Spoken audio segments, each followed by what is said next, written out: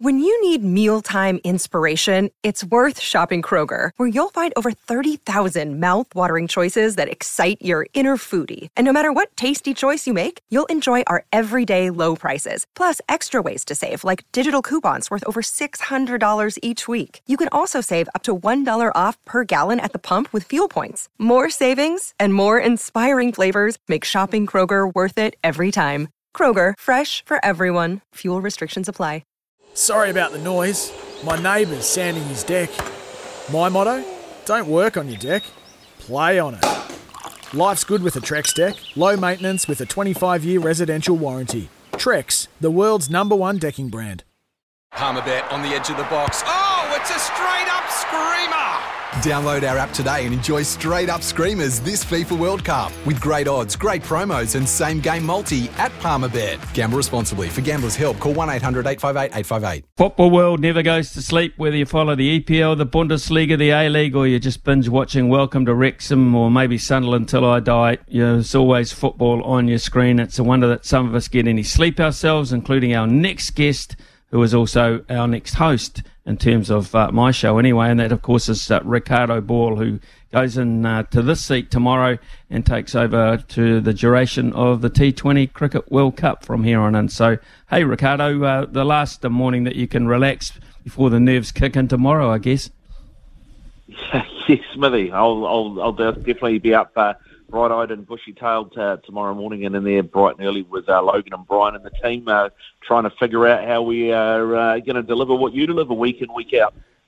Oh, yeah, good on you. Stop doing each other's pockets and, what you call it, what do you do? And, we'll stop that. Here's the thing. A couple of EPL games this morning, and I've just been watching, actually, Crystal Palace and Wolves leading 1-0. Crystal Palace came back 2-1. They're leading at the moment with about a minute to go. Gilt-edged chance just missed from Wolves' point of view. And on the other one, Forest getting a relatively valuable point, I suppose, drawing with Brighton. Yeah, they did. It was a good result for Forest. I think Brighton will be a little bit concerned. A point for them at home, but they absolutely dominated possession. They dominated shots on target. They didn't score. And, since Graham Potter left, they have struggled on that front. It's the third game in a row that they haven't scored. So a bit of work to do there for Brighton, but a good point for Forest. They do, though, look a little bit toothless going forward. There seems to be a real disconnect between their midfield and their front line. I know Jesse Lingard played in the 10 role all day today, but he didn't really have much to do. He didn't get a lot of ball in a lot of good places, and you wonder from a creativity point of view and creating chances how Steve Cooper's going to fix that, because it's something that Forest definitely need to look at. That point has drawn them level with Leicester, but they're still at the bottom of the table, those two teams, so a bit of work to do yet for Forest. And Wolves are another team struggling to score goals, so important for them this morning that they took the lead, but then they haven't been able to defend that, and now they're 2-1 down away from home, 5 minutes of injury time left, and I expect Crystal Palace will hold it here. Okay, that would be good news for Palace fans, but for everyone else, aside from the fact that Arsenal and Man City is postponed going into tomorrow, there are still 5 games, including a real bottler between you and me, Manchester United hosting Spurs. Yeah, that's going to be a great game tomorrow at Old Trafford. And we talk about teams struggling to score goals. Well, I think Manchester United are one of those teams. Against Newcastle on the weekend, probably should have won that game, had the chances to, didn't put them away. And that is something that I think United board is going to have to look at, and they're going to have to decide whether or not they go into the transfer market in January, because United look like they desperately need a striker at the moment. Anthony Martial started the pre-season really well. He scored 4 and 3 and then got injured and couldn't start the season. Cristiano Ronaldo was off the pace. He wasn't fit to start the season. He's 37 and can't play the way Ten Hag wants to play. And then, obviously Mason Greenwood, who was arrested under sexual assault allegations and things, and hasn't been part of the team this season. So United really struggling in that department for an out-and-out 9. On the other side of things, Spurs probably, they have one of the best 9s in the competition in Harry Kane. It's just everything behind that is maybe not quite functioning as well as they would like. They are struggling to create chances for Kane. So it's two teams that have opposite problems. One's creating plenty and not taking them, and the other one's not creating enough for the guy that does put the ball in the back of the net. So, yeah, it'll be intriguing to see how that plays out. Okay, the other big one tomorrow, I guess they're all big ones if you're fans of the club, but Liverpool-West Ham. Yeah, and I'll be interested to see whether or not Jurgen Klopp's on the sideline for this one, because he did get shown a red card in the last game, but I see they haven't decided on exactly what the punishment would be for that, for showing dissent towards the referee. Normally, from how I understand it, it's an automatic one-match ban anyway, so I wouldn't expect him to be there, and be interested to see what difference that makes and who takes charge of the team. Although Klopp has been saying that because there hasn't been an official word, he expects to be able to be sidelined for West Ham, which would be interesting, particularly given all the sort of chat about how Liverpool get treated a little bit differently in the Premier League. So it'd be one to watch. But West Ham are a very good side. I think they're a better side than what we've seen this season. And I think Scamacca, the new Italian striker they've got, is one to watch. David Moyes has sort of drip fed him into the team, but he's starting to get more and more game time. He's 6'4", he's good on the floor. He's a bit of a Zlatan type player, and I think he will definitely give Virgil van Dijk and co a run for their money. So that'll be a really interesting game to watch. Later on in the week, Fulham, Aston Villa, Leicester, Leeds, and for Leicester, languishing with just 5 points at this stage of the competition. Problem after problem for Leicester. Yeah, they've got a lot of problems, and we've talked before that there's something going on there. It seems that it's all tied into financial fair play, and they've been trying to manage their squad and make sure that they don't breach the financial fair play regulations. Hence why they didn't really sign anybody in the pre-season, and they cashed it on Fofana for 70 million. Interesting though that Amati is getting preferred at centre back to Sayuncu. I mean, Sayuncu's a Turkish international. He's a centre back. That's a specialist position, and they're playing a defensive midfielder ahead of him. So I don't know if that's a personality thing with Brendan Rodgers, but it certainly hasn't helped them. I think we've seen Father Time finally catch up with Jamie Vardy. He's not starting games anymore. He's coming on to finish them. And between Iheanacho and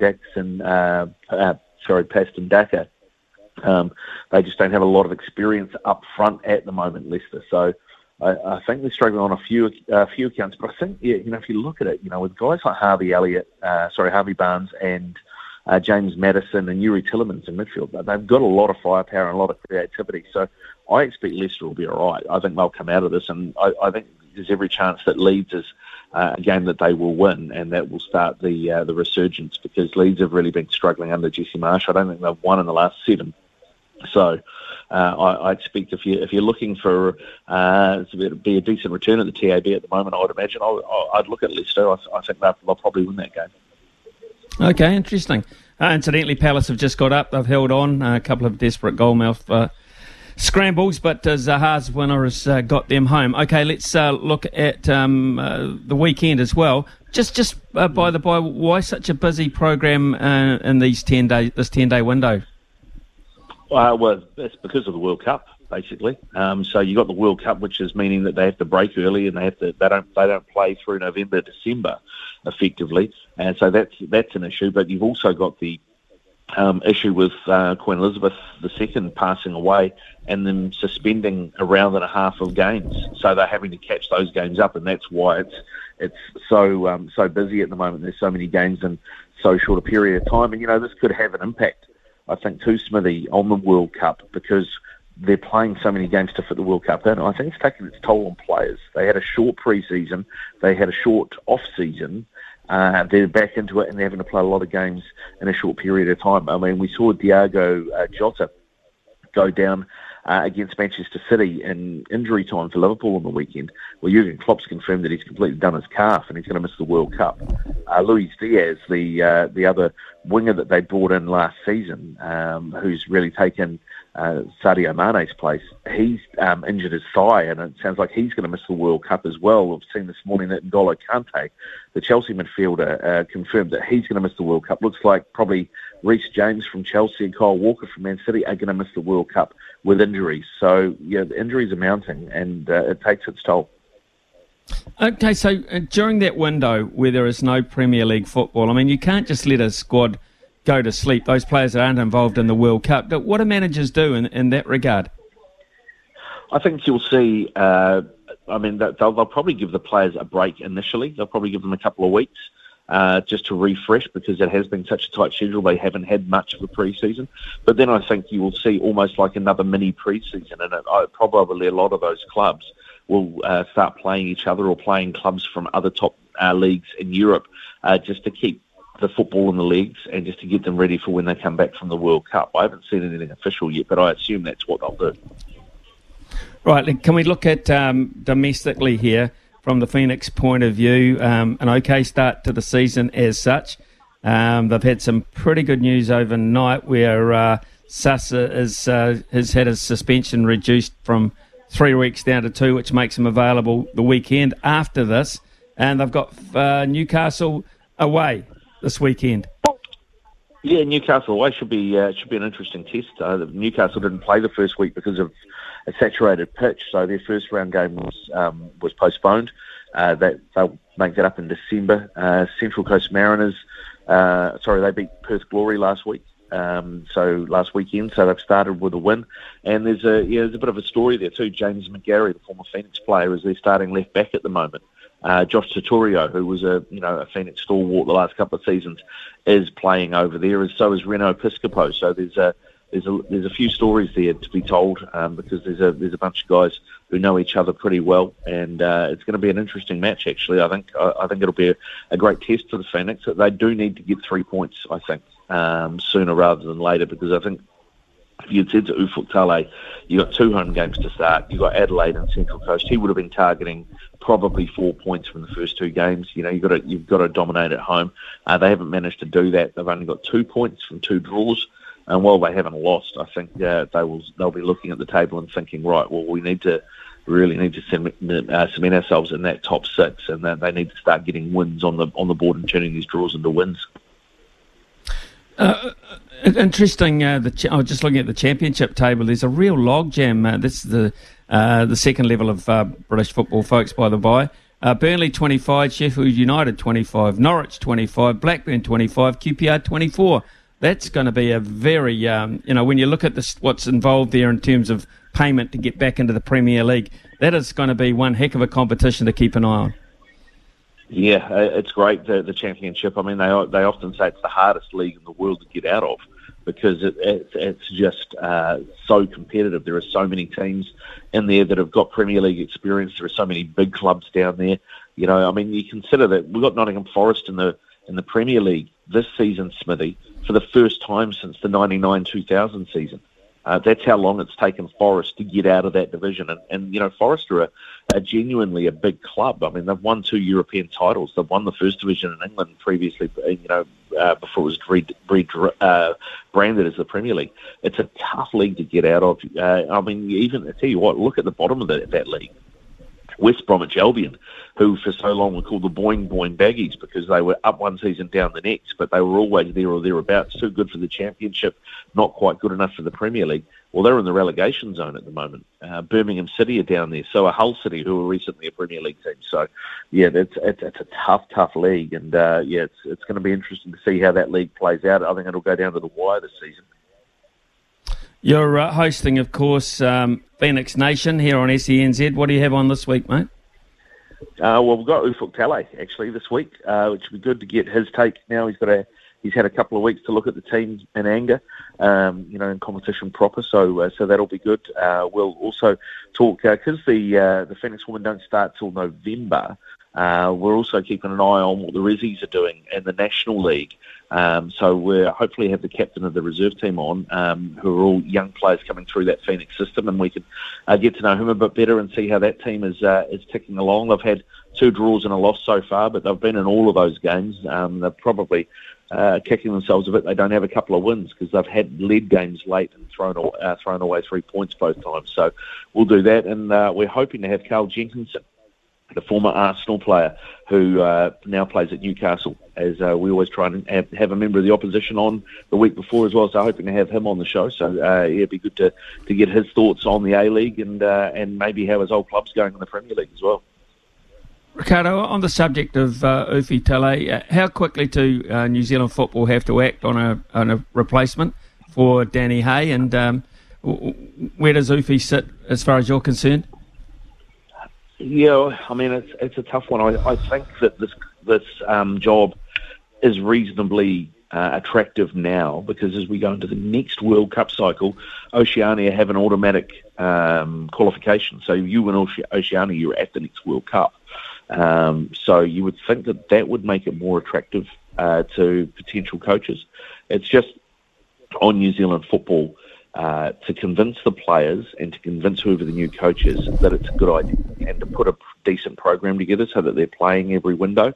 Now, we know they're not going to be playing at the beginning of November, but they have said they will be playing in March. It looks like September they might not play, but due to there might be Olympic qualifying, so it might be an Olympic qualifying window, that one, from a New Zealand point of view. But I think there's a chance that we could attract maybe some better level coaches than we've been able to do in the past, given that we have automatic qualification for the World Cup as a genuine possibility. Ufuk Talay, for me, I don't like the idea of having a coach of the only domestic professional team in the country also coaching the national team. I think I think it's too much of a conflict of interest, particularly in terms of whoever's coaching the top side for New Zealand football will also have a say on how the under-20s look and how the under-17s look, and then you're shutting out some of the other academies that have done such good work, like the Ole Academy or Winners Academy, because you tend to just focus on your own. So, yeah, I wouldn't want Ufuk in the job. Not to say he's a bad coach. I think he's doing a reasonably good job with the Phoenix, but I don't think he plays the way Danny plays. I'd like to see a more attacking coach, more like Danny. I think he's a bit more negative. He's a bit more defensive, Ufuk Talay. So, yeah, I'd like to see New Zealand football go in a different direction. Cool. Okay, Ricardo. All I've got to say to you is good luck over the next couple of weeks, and don't be late. Please don't be late. And thanks for your help this morning. No worries, mate. Go well, travel well, and good luck at the World Cup, eh? Here's some tips for maintaining your Trex deck. Occasionally wash it with some soapy water or a pressure cleaner. Trex composite decking is low maintenance and won't fade, splinter or warp. Trex, the world's #1 decking brand.